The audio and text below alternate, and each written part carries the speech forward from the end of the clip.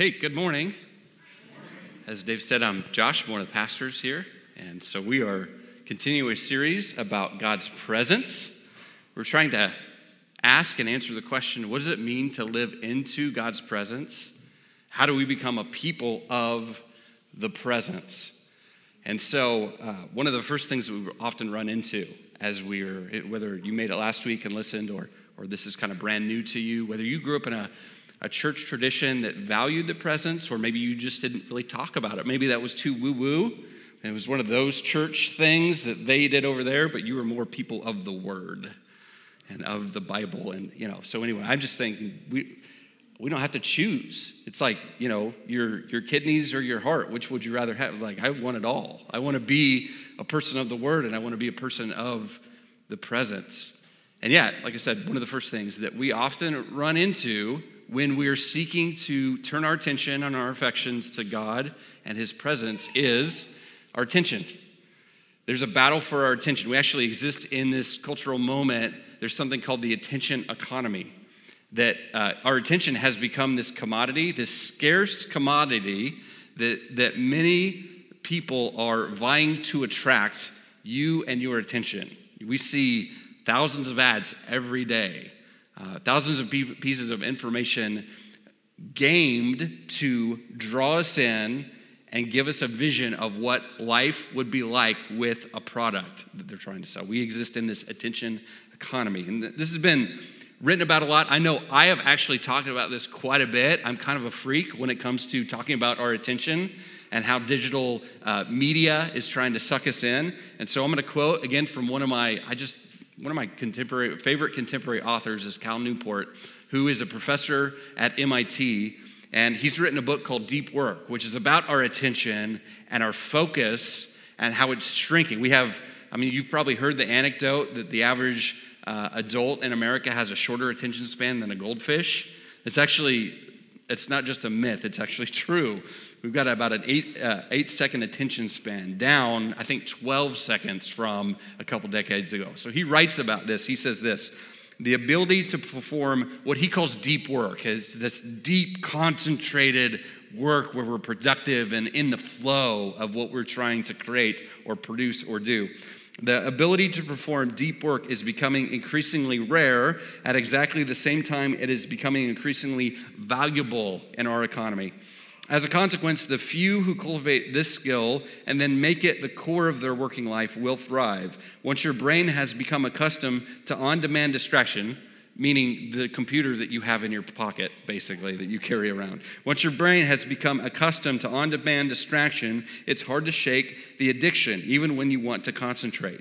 To put this more concretely, if every moment of potential boredom in your life, say having to wait 5 minutes in line or sit alone in a restaurant until a friend arrives, or have any kind of private devotional time connected to Jesus, right? Because there is a lot of boredom that comes along with that. Am I doing it right? Are you there, Lord? Am I praying the right prayers? Hello? What's going on? Oh, on to the next thing because my kid wants to go to soccer practice, right? Okay, all of that stuff is relieved with a quick glance at your smartphone, then your brain has likely been rewired to a point where it's not ready for deep work, even if you regularly schedule time to practice this concentration. So the thing is, though, this is really interesting because it's not just about shrinking attention. It's what we have been giving the few seconds of attention to. It's the dual problem of our shrinking attention and that quick glance at the smartphone, usually towards some sort of social media engagement. Now, I'm not a Luddite. I'm not someone who has given up on all of that. I'm on a few platforms. I do have some regular rhythms that I'll get into some other time. So I want to be real. I want to be just practical about we live in a digital age, and yet we're pretty new at knowing how to handle this and have any kind of spiritual life with Jesus, right? We're brand new. So there's no condemnation. There's no guilt. I'm as much at fault as anyone here. And so we have a shrinking attention span, and what we give our attention to when we look at Facebook, when we scroll Instagram, or when we get in a fight on Twitter, is stealing our attention and our ability to focus on Jesus. So Jonathan Haidt wrote an article in the Atlantic, a long form. I mean, it takes about half an hour to actually make it through this piece of journalism, but it's absolutely fascinating, and I would recommend it to everyone. You might have to take it in small chunks, and that's perfectly fine. So if you remember Jonathan Haidt, a couple weeks ago, I referenced him as the writer and the elephant guy, the metaphor of like where we turn our attention and how we want to change. So he is this social psychologist, this professor at NYU that has given himself to studying this cultural moment that we're in the digital information age. And he wrote an article called "Why the Past 10 Years of American Life Have Been Uniquely Stupid." Basically, he's looking at 10 years ago and where we are now, and we're not any smarter as a society. And it's mostly due to how we engage with each other on social media. He writes this: by 2013, social media had become a new game with dynamics unlike those in 2008. If you were skillful or lucky, you might create a post that would go viral and make you internet famous for a few days. If you blundered, you could find yourself buried in hateful comments. Your post's road to fame or ignominy based on the clicks of thousands of strangers. I don't even know if I pronounced that right, but we're going to move on. Pretend I did. Thousands of strangers, and you in turn contributed thousands of clicks to the game. This new game encouraged dishonesty and mob dynamics. Users were guided not just by their true preferences, but by their past experiences of reward and punishment, and their prediction of how others would react to each new action.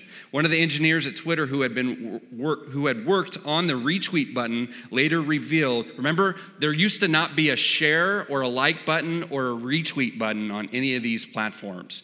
And so one of the engineers that worked on this said this. He later regretted his contribution because it had made Twitter a nastier place. As he watched Twitter mobs forming through the use of the new tool, he thought to himself, we might have just handed a 4-year-old a loaded weapon. The newly tweaked platforms were almost perfectly designed to bring out our most moralistic and least reflective selves. The volume of outrage was shocking. By giving everyone a dart gun, and this isn't, he's using a metaphor, it's like the Twitter mob won't kill you physically, but it's kind of like being shot 1,000 times with dart guns. Not Nerf guns, like pointy, pokey, prick you in the skin sort of dart guns. It's death by 1,000 paper cuts, right? So it's like being shot by a dart gun. Social media deputizes everyone to administer justice with no due process. Platforms like Twitter devolve into the Wild West with no accountability for vigilantes. A successful attack attracts a barrage of likes and follow-on strikes. Enhanced virality platforms thereby facilitate massive collective punishment for smaller imagined offenses with real-world consequences, including innocent people losing their jobs and being shamed into suicide. When our public square is governed by mob dynamics, unrestrained by due process, we don't get justice and inclusion. We get a society that ignores context, proportionality, mercy, and truth. We know Twitter's not real life, but man, it sure affects real life a lot. Especially if you're a teenager right now, especially if you're Gen Z. Your social life can be made or destroyed in a moment. And why Jonathan Haidt talks about how this has made us uniquely more stupid is because the extremes are the loudest, and the moderating voices in the middle that are sane and rational are often quiet, because those from their own camps often turn on their own when you have a pushback to any kind of extreme idea. And so we in the middle, I'm assuming most of us are not trolls, and we're kind of in that moderating middle, whether you lean right or left politically. We sort of take a step back and go, why would I ever want to get involved there? And we hand it over more to extreme voices. So what does this do to us as a society with our shrinking attention spans, but yet giving it to like and to retweet or to share these posts that make us more like fearful and hated towards one another? What's that like? What does that do to our soul? Just everyday people like us. Well, it can certainly crowd out the voice of God. When the whole thing is set up to stoke hatred and fear and animosity, what I find is that there's very little room for the voice of God to actually be in my life. When I'm worried about the latest Twitter outrage, or I'm in a fight, or there's someone posting, and every 3 seconds I've got to make a post and a counterpoint, I'm caught up in the drama of that. And unless I can transcend that and lean into something different, I just get caught up in what everybody else is doing around me. But church history teaches us many things. One of which is that, before the days of Facebook and Twitter and Instagram, we don't actually have to live like this. There's actually a different way. Maybe a more simple, yes, but definitely a better way when we learn from those saints who have gone before us in the past, how they've connected with God, how they've resisted their own cultural moment that pulls them away from God's presence. One of the people that I really love to learn from the most, there's a book, it's like 100 pages, called The Practice of the Presence of God by Brother Lawrence. He lived in the 17th century in this Parisian monastery, but he wasn't even a monk. He was kind of like a brother that did the dishes all the time. And what he found was those were moments. Yes, he participated in the prayers and the worship that went on, but it's the moments where they stuck him in the back kitchen scrubbing pots, where he actually found that he could connect with Jesus the most. There wasn't any distraction from other people coming in and going out. And the whole monastery was meant that you could have your own private cell and connect with God.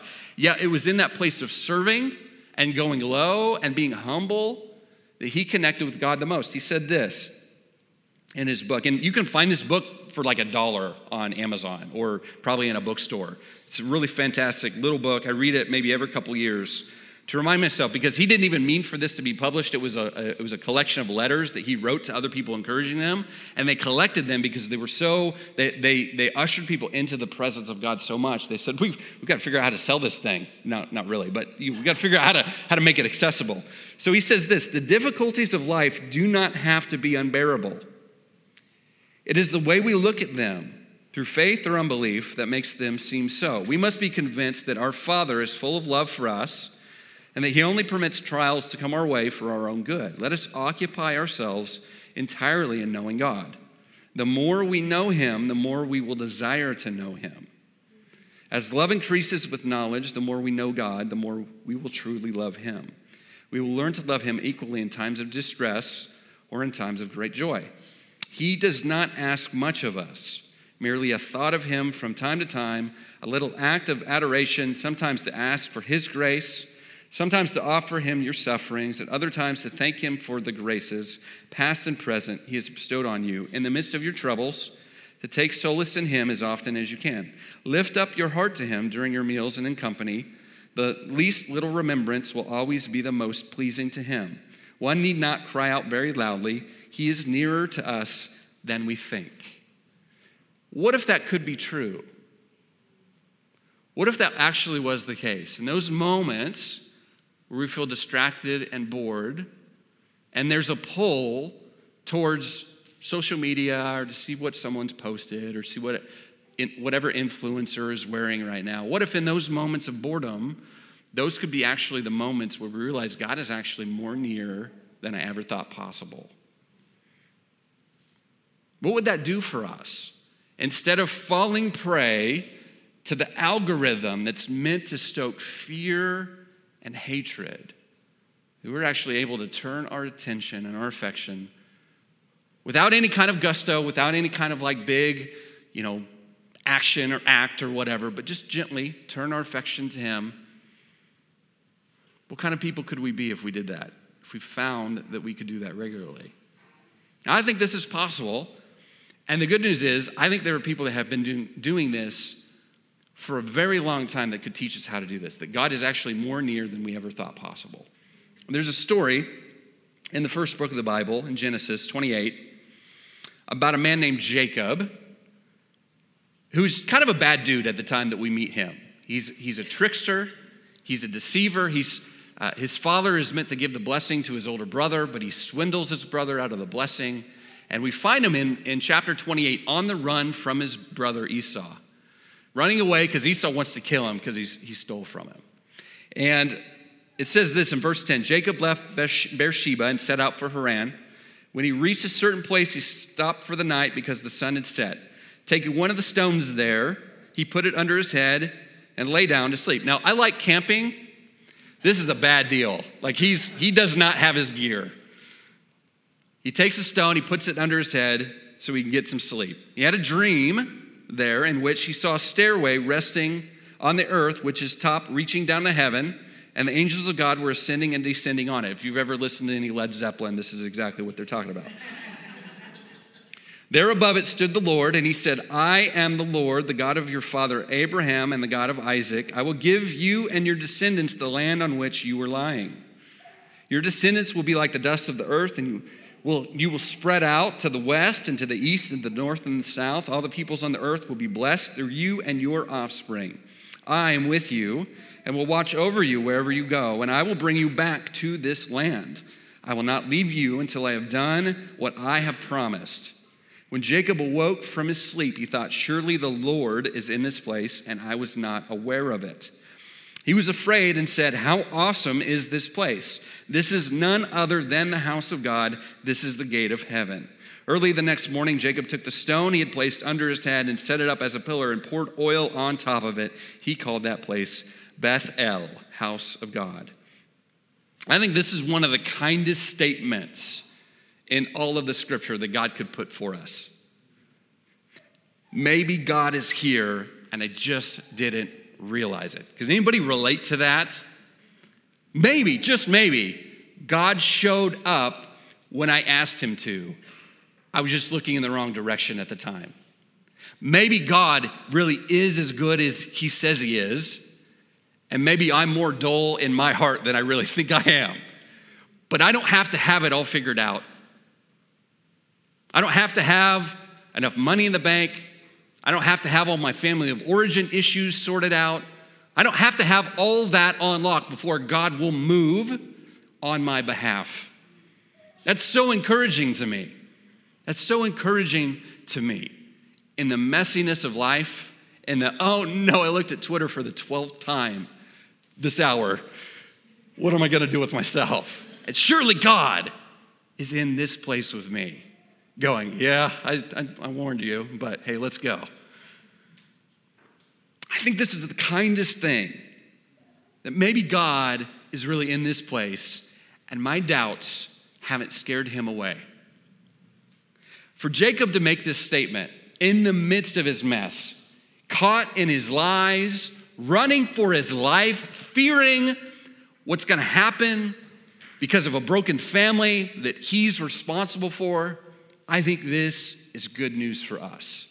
It's at least good news for me. In fact, there's a story in the New Testament where Jesus shows up and people who are skeptical of him really have an encounter of his kindness and his goodness. Actually, that's like every story of Jesus where people are skeptical of him and he says something or does something and there's people that go, oh, okay, I see God in a totally different light now, right? But there's one particular story that's a callback. The Genesis story is a callback to. We find this in John chapter 1, the first chapter of the book of, or the Gospel of John. When Jesus is just beginning his ministry, it says this in verse 47. When Jesus saw Nathanael approaching, Nathanael's the one that goes, Philip's trying to get him to come see Jesus. And he says, I found the guy in Nazareth. And Nathanael's like, can anything good come out of Nazareth? I mean, don't you feel that sometimes? Can anything good come out of Manhattan? Can anything good come out of my hometown? What is going on here?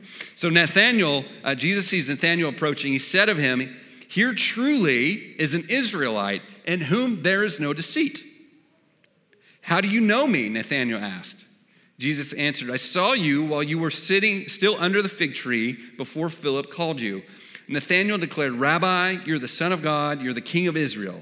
Jesus said, you believe because I told you I saw you under the fig tree. Now, we don't know what Nathanael was talking to God about under that fig. We don't know that. It's going to be kind of interesting when we get to be with the rest of the saints in glory. And we go, hey, Nathanael, what were you and God talking about under the fig tree? Jesus only said, hey, I saw that. And you go, whoa, you are the Son of God. Like, surely you are God himself, right? We don't know. We're kind of in the dark here. Jesus said, you think you say that and that's all I need to tell you. Surely, very truly, I tell you, you will see heaven open and the angels of God ascending and descending on the Son of Man. Now, in first century Israel, in the ancient Near East, where rabbis are teaching, a rabbinical tactic is to quote a piece of scripture, just a part of it. So you'll see this in quotations that Jesus is quoting from the Old Testament, from the Genesis 28 and Jacob.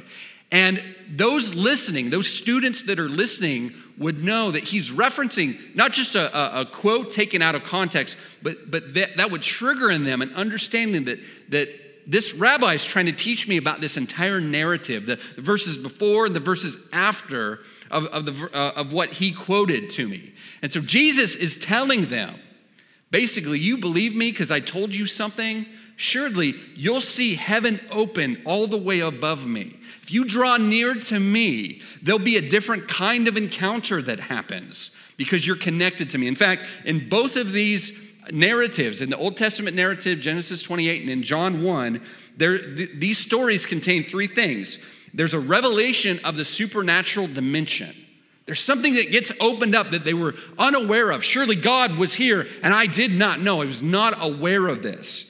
Secondly, there's astonishment. This revelation of God's presence brings astonishment and awe. It brings worship. It evokes worship from the hearers. And then thirdly, there's a promise of blessing from God. Surely you'll see heaven open, angels ascending and descending. If you draw near to me, you'll experience heaven in a new way due to this connection. There's a commentator, Frederick Dale Bruner. This is a little thick, but I think it's really good for us. And his commentary on the Gospel of John says this: Nathanael's historical truth is trans-historical truth for all Jesus' disciples who are standing here now with Nathanael, and for all in the church who are sitting here now with them, reading this text with comparable expectation and faith. The opened heaven is in the Greek perfect tense, opened, conveying completion, stressing the last two letters in the English word, opened. So the NIV, in other words, what he's saying, the NIV translated, you'll see an open heaven. The Greek actually it's an opened heaven, meaning Jesus has come once and for all, opened heaven for all of his followers, all of his apprentices, okay? This open heaven is the first reality promised the church here in Jesus' most personal remark. Among Jesus' major contributions to history and certainly to faith is the gift of an opened and so somewhat demystified heaven, an opened heaven. Ever since Jesus, God is no longer only inscrutable mystery, though God always remains deep mystery. God has at last been in flesh and wonderfully exegeted, meaning interpreted, explained, and revealed in the human life, death, and resurrection of Jesus, who is God's autobiographical and substitutionary Word and Son. In this gracious sense, ever since Jesus, believers honestly believe themselves under the opened heaven. One senses throughout the gospel that over this man, the Son of Man, there is, in fact, an opened heaven, and that all who join company with him experience something of the supernatural opening themselves. So counter to what feels like it's closed to us before Jesus, before walking and knowing Jesus, thinking that God is distant, God is detached, God doesn't care, that Jesus has come once and for all and opened heaven to all who would come to him. So we don't have to wonder, even if we may not feel it in our physical sensations, even if we may not feel anything tangible, we may not get the woo-woos or the hairs that stand up on edge, we can take comfort in the fact that Jesus has busted open heaven and poured it out over every one of us who follow him. That God is now near to us. We know that he's for us. We know that he's good. And Emmanuel means that God is with us once and for all. Okay? So this is available to everyone. Again, if it's available to Jacob in the Old Testament, through that old promise, that old covenant, now has been made available once and for all through faith in Jesus. And it's available to everyone. No matter your background, where you grew up, how much money you have, your family of origin issues, all it requires is humility and hunger to turn to him and ask for more. To say, thank you, more please. I think of God's presence And living in an open heaven is sort of like having cake. Thank you for that piece of cake. Please give me more cake. Thank you for your presence, God. Please release more presence over your people. Is that sacrilege to compare it to cake? Is that, I don't know, were those groans or I don't know what that was? Well, but how do we do this practically in our everyday life, right? Amongst all the busyness, all the distraction, all the digital things calling to us, how do we do this? So I just want to help us grab a hold of two postures for entering in and experiencing God's presence in our everyday life. First, there's a corporate posture. So every week we call our spiritual family together for worship. We gather here, and it is a grace to be with you all. It's grace. Remember in the pandemic when this was really taken away from us, and it was kind of an exciting adventure for a while, but after a while it's like, yeah, I could connect with God anywhere and everywhere, but I miss my family. Like I was in lockdown and we got along great with my physical family, my bio family. But there's a spiritual component, there's a grace to being together. And sometimes you don't know what you're missing until it goes missing. But I think we do need to remember what it's like to be away from each other so that we can appreciate the nearness. And so as we call worship together every week, we have to be aware of the messaging that we bring with us. So I'm going to get really practical, maybe step on a few toes, especially my own. Okay, is that okay? We're friends? We're family? Okay, we're going to go there. We have to be aware of the messaging that we bring in from a consumer culture that tells you, because of advertising and trying to get your attention, that life is for you and it should always be about you. And that doesn't switch off when we walk through the threshold of a physical church building or watch online. That is embedded in our psyche. There's something that calls to us because we've just grown up with this, like fish in water. Our American culture tells us life is about you, live it up, and if you don't like it, complain loudly or move on to the next thing. We have to be aware that that's more American-centered than Jesus-centered. That worship is not for us and it's not about us. Yes, there is something we get. There is a splash over. There is an encounter we want to have with each other, being together and in God's presence. But the songs that we pick, the volume that they're sung at, the timing of it all, guys, I'll be honest, I love what we do here. Not every song we sing is my favorite song. But worship's not for me. You don't sing to me, do you? I'm not singing to myself. I love our worship. Y'all do a fantastic job. All y'all. Appreciate it a lot. But worship is not about singing to anybody except Jesus. And when we do that, when we connect with him, he shares more of himself. That's what I want. I don't want to like the songs more. I want more of God's presence. You can sing Kumbaya for all I care, worship team, as long as you take me to heaven. That's what I want. I want him here now, close to us. I'm glad we don't just sing Kumbaya. You get what I'm saying, okay? So here's the thing. Hungry people don't turn up their noses at the food that's set before them. And hungry worshipers don't turn up their noses at the worship gathering that they're invited to. Hungry people know how to eat. Hungry worshipers know how to enter in.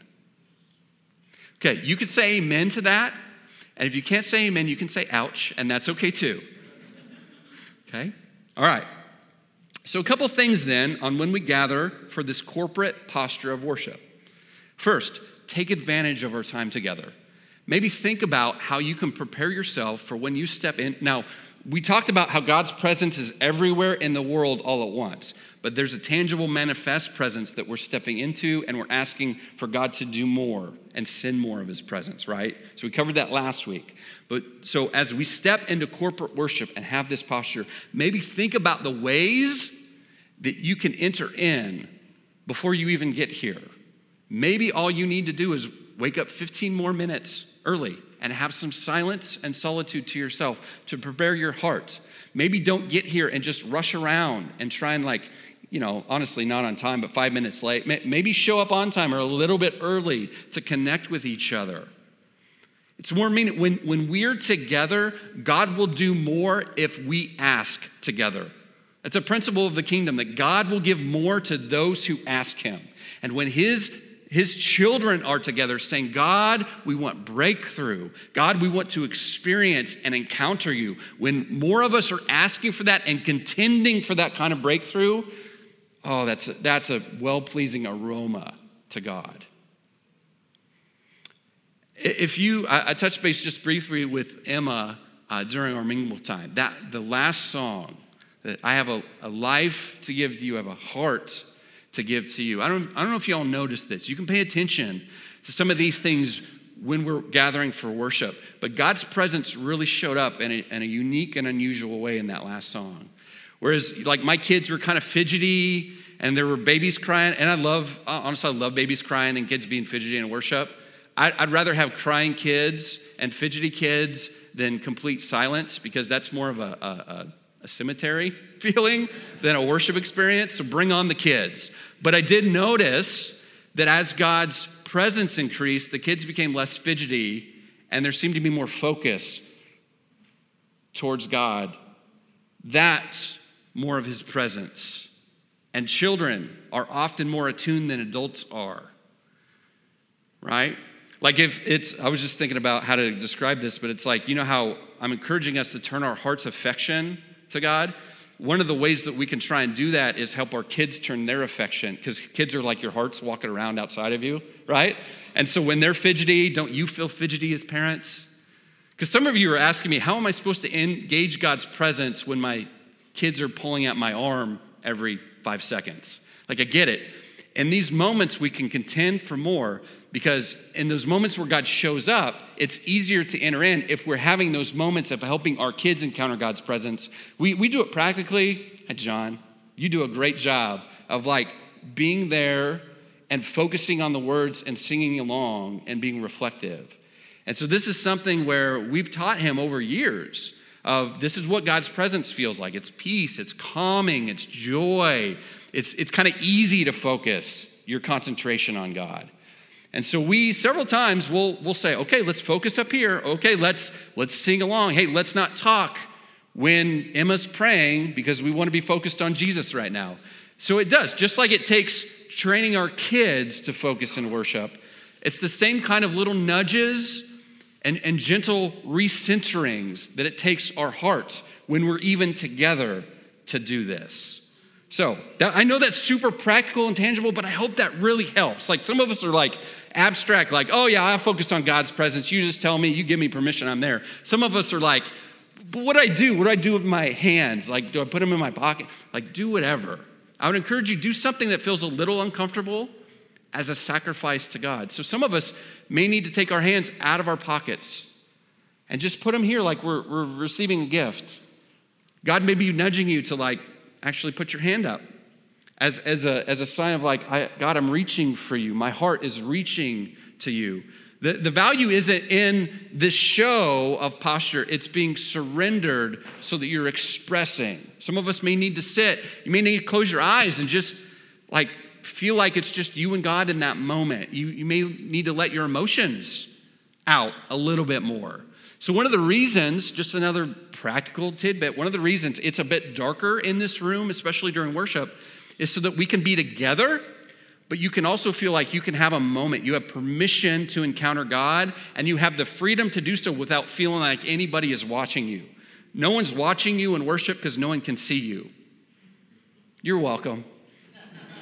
So use that time so that your heart could reach out to God and say, more, Lord, I want you more, okay? So, secondly, and I'll just say this, you don't need my permission to encounter God's presence here, but you have my permission, if you know what I mean. Like, you never need it, but you absolutely have it to experience, to express freedom and encounter, okay? So secondly, our private posture works in tandem with this corporate posture. We need both. It's not an either or. Now, you may connect more with God in a worship service, or you may not. You may connect with God more privately and devotionally, and that's okay. But we need to do both. We need to press in to both to encounter God. And so the way that God has arranged life in the kingdom is that we need these corporate moments of breakthrough, of encounter, of praying with and for each other. And then we need to take those moments and go more privately where we sit in front of God in the quiet, in the solitude, in sometimes the silence, to hear his voice and to really sense and discern, here's what his presence feels like to me. Without all the loudness and without all the activity, here's God in the stillness and the quiet so that I connect with him as well too. I love taking my wife out on dates, but if all of our connection time was out in public, well, let's just say we wouldn't have a big family, okay? So you need both of those things. If we only hung out at the house, she would go crazy. I could do that. She would be like, you are boring. You are the most boring person. I need adventure in my life. Let's go do something, okay? Anyway, sorry, John. We're going to move on. Okay, the way, I lost my place. So one of the ways that we can cultivate an awareness of God's presence in the private posture is what is called a thin place. This is newer language for me. Some of you may be familiar with it. Certainly you're familiar with the concept. The idea is we live in a busy, distracted world, and those are the thick places that surround us. It's hard to encounter God. It's hard to turn your attention to God. It takes work. It takes effort to do so. But there are places that God has arranged for us to encounter him, and these are thin places. Jacob stumbled onto a thin place when heaven opened, and he called it Bethel. Thin places are those places that we go, and it seems easier to connect with God. It may be a worship service. It may be, I told you last week about Yellowstone Falls. That was a thin place of like, whoa, God is here. This is amazing. I'm small and yet loved. And it was a place of encounter for me. But it also may be a living room spot or a chair or a place, a chapel maybe that you go to and that you're able to just sit and be with God.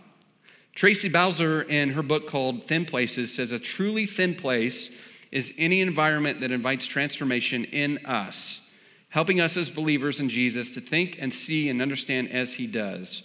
Any place that creates a space and an atmosphere that inspires us to be honest before God and to listen to the deep murmurings of his Spirit within us is thin. Such connections with God are most often very simple indeed. His presence is rarely accompanied by cosmic fireworks. Not many of us have burning bush encounters. Rather, we find that God's presence is most often more like the comfort we know when we are in the presence of a dear friend. Between ourselves and that friend, there are no obstacles, only enough space for love to flow freely back and forth between us, either through words or through silence. It is true that the realities and responsibilities of life can make us feel tethered to the here and now, helpless in the effort to really get away from it all in search of thin places. Yet Jesus reminds us that the whole project is really very simple. A closet is all that's needed. We can look for such places in our homes, a corner, comfortable chair, a room set aside to be sanctified as a thin place. Whenever you discover this place, it's as if your heart turns there almost instinctively.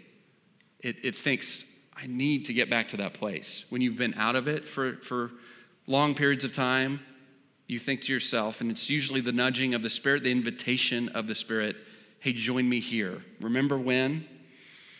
And so we can have places maybe in creation. Creation speaks of God's glory. So it's natural if like you think of a top of a mountain or maybe a beach or a cave or whatever it is that you go. Maybe it's a retreat house or some place where you can be with God and you schedule trips there. You just can't wait till the next time that you can plan your vacation around visiting that spot. Though that's great, and I encourage that. I think there's something about retreat and pilgrimage that's really powerful that the church in the West doesn't really participate in very much. But Jesus, thankfully, has made it very accessible to us, that all it takes is a place, a closet, a chair. So I have the grand, I like tops of mountains, and that's my thin place to be close to God, but I also have a chair in my home study. And I sit, and I've written countless sermons there, and I sit with God in the quiet. I read, I reflect. There's like instinctively no hurry when I sit in that chair. It's a nap chair. It's not the most comfortable nap chair, but I have a spiritual gift of napping most anywhere, so it's pretty amazing. So wherever that is for you, a thin place is that place of invitation for you to connect with God.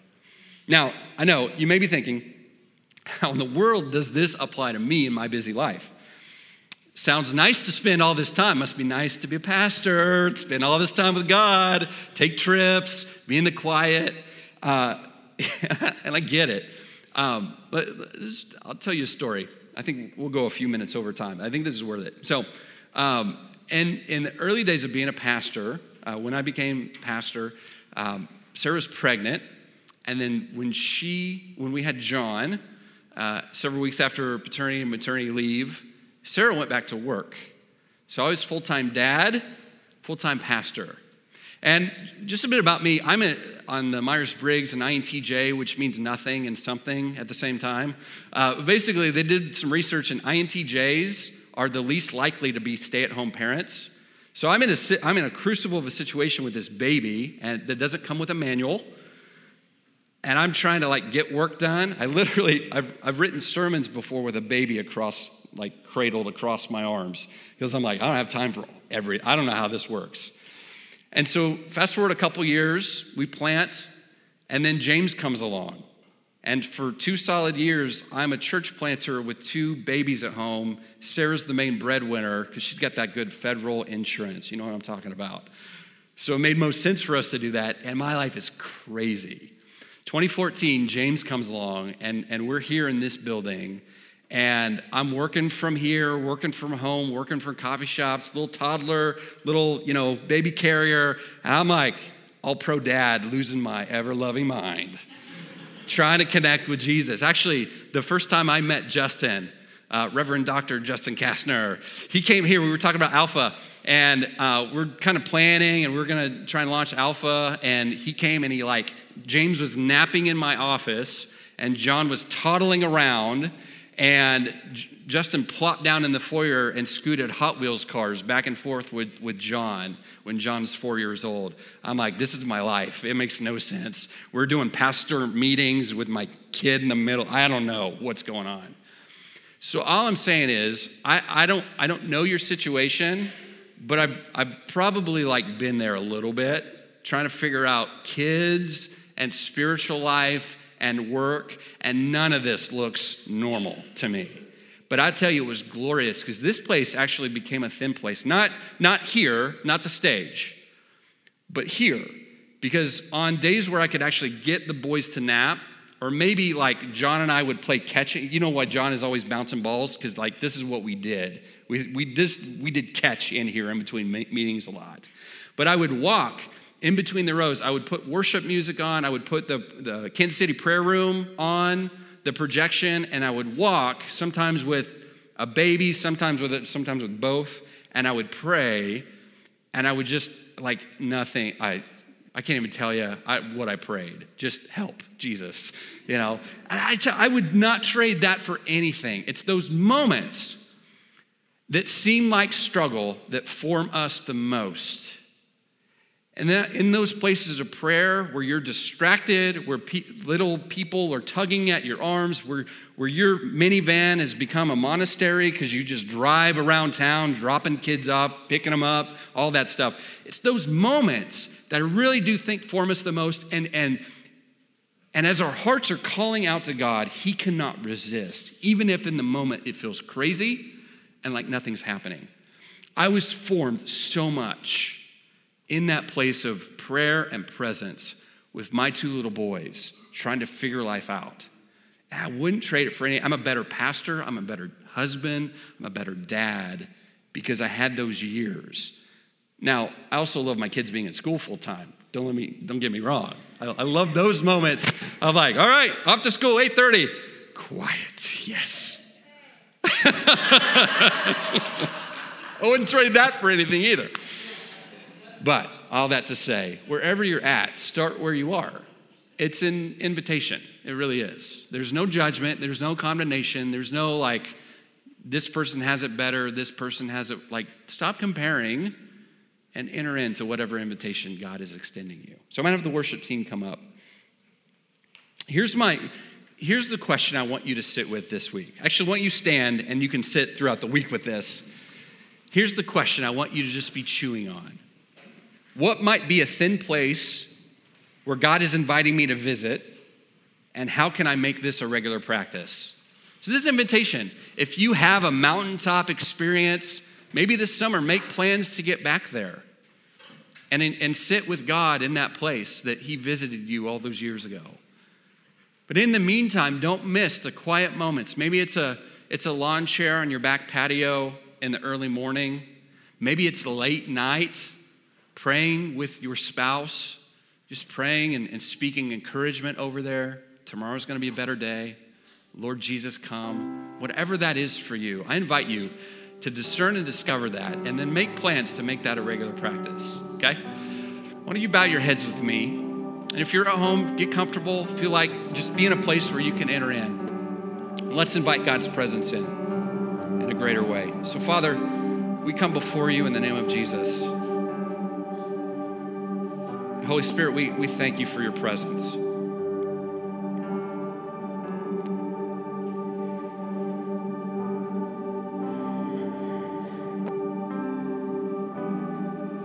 Jesus, there's no hurry in your presence. There's peace and there's joy and there's righteousness in your presence, God. So we breathe you in and we breathe out all the anxiety, all that distraction. And I ask for all of us, God, that you would meet with us this week. That you would increase your presence on every one of us right now. Increase your presence in the kids' ministry, even now, God. And come and be near us. And I pray specifically for those of us that aren't really sure about God's presence, God. That you would increase your presence on those of us who may be doubting or struggling with this. I pray that you would confirm your word this week to us, God. That you would increase your love on us, God. I pray this in Jesus' name. Amen. This teaching was recorded by Tallgrass at the Well. We're building community together by inviting people into the way of Jesus. For more resources like this, visit tallgrassatthewell.church.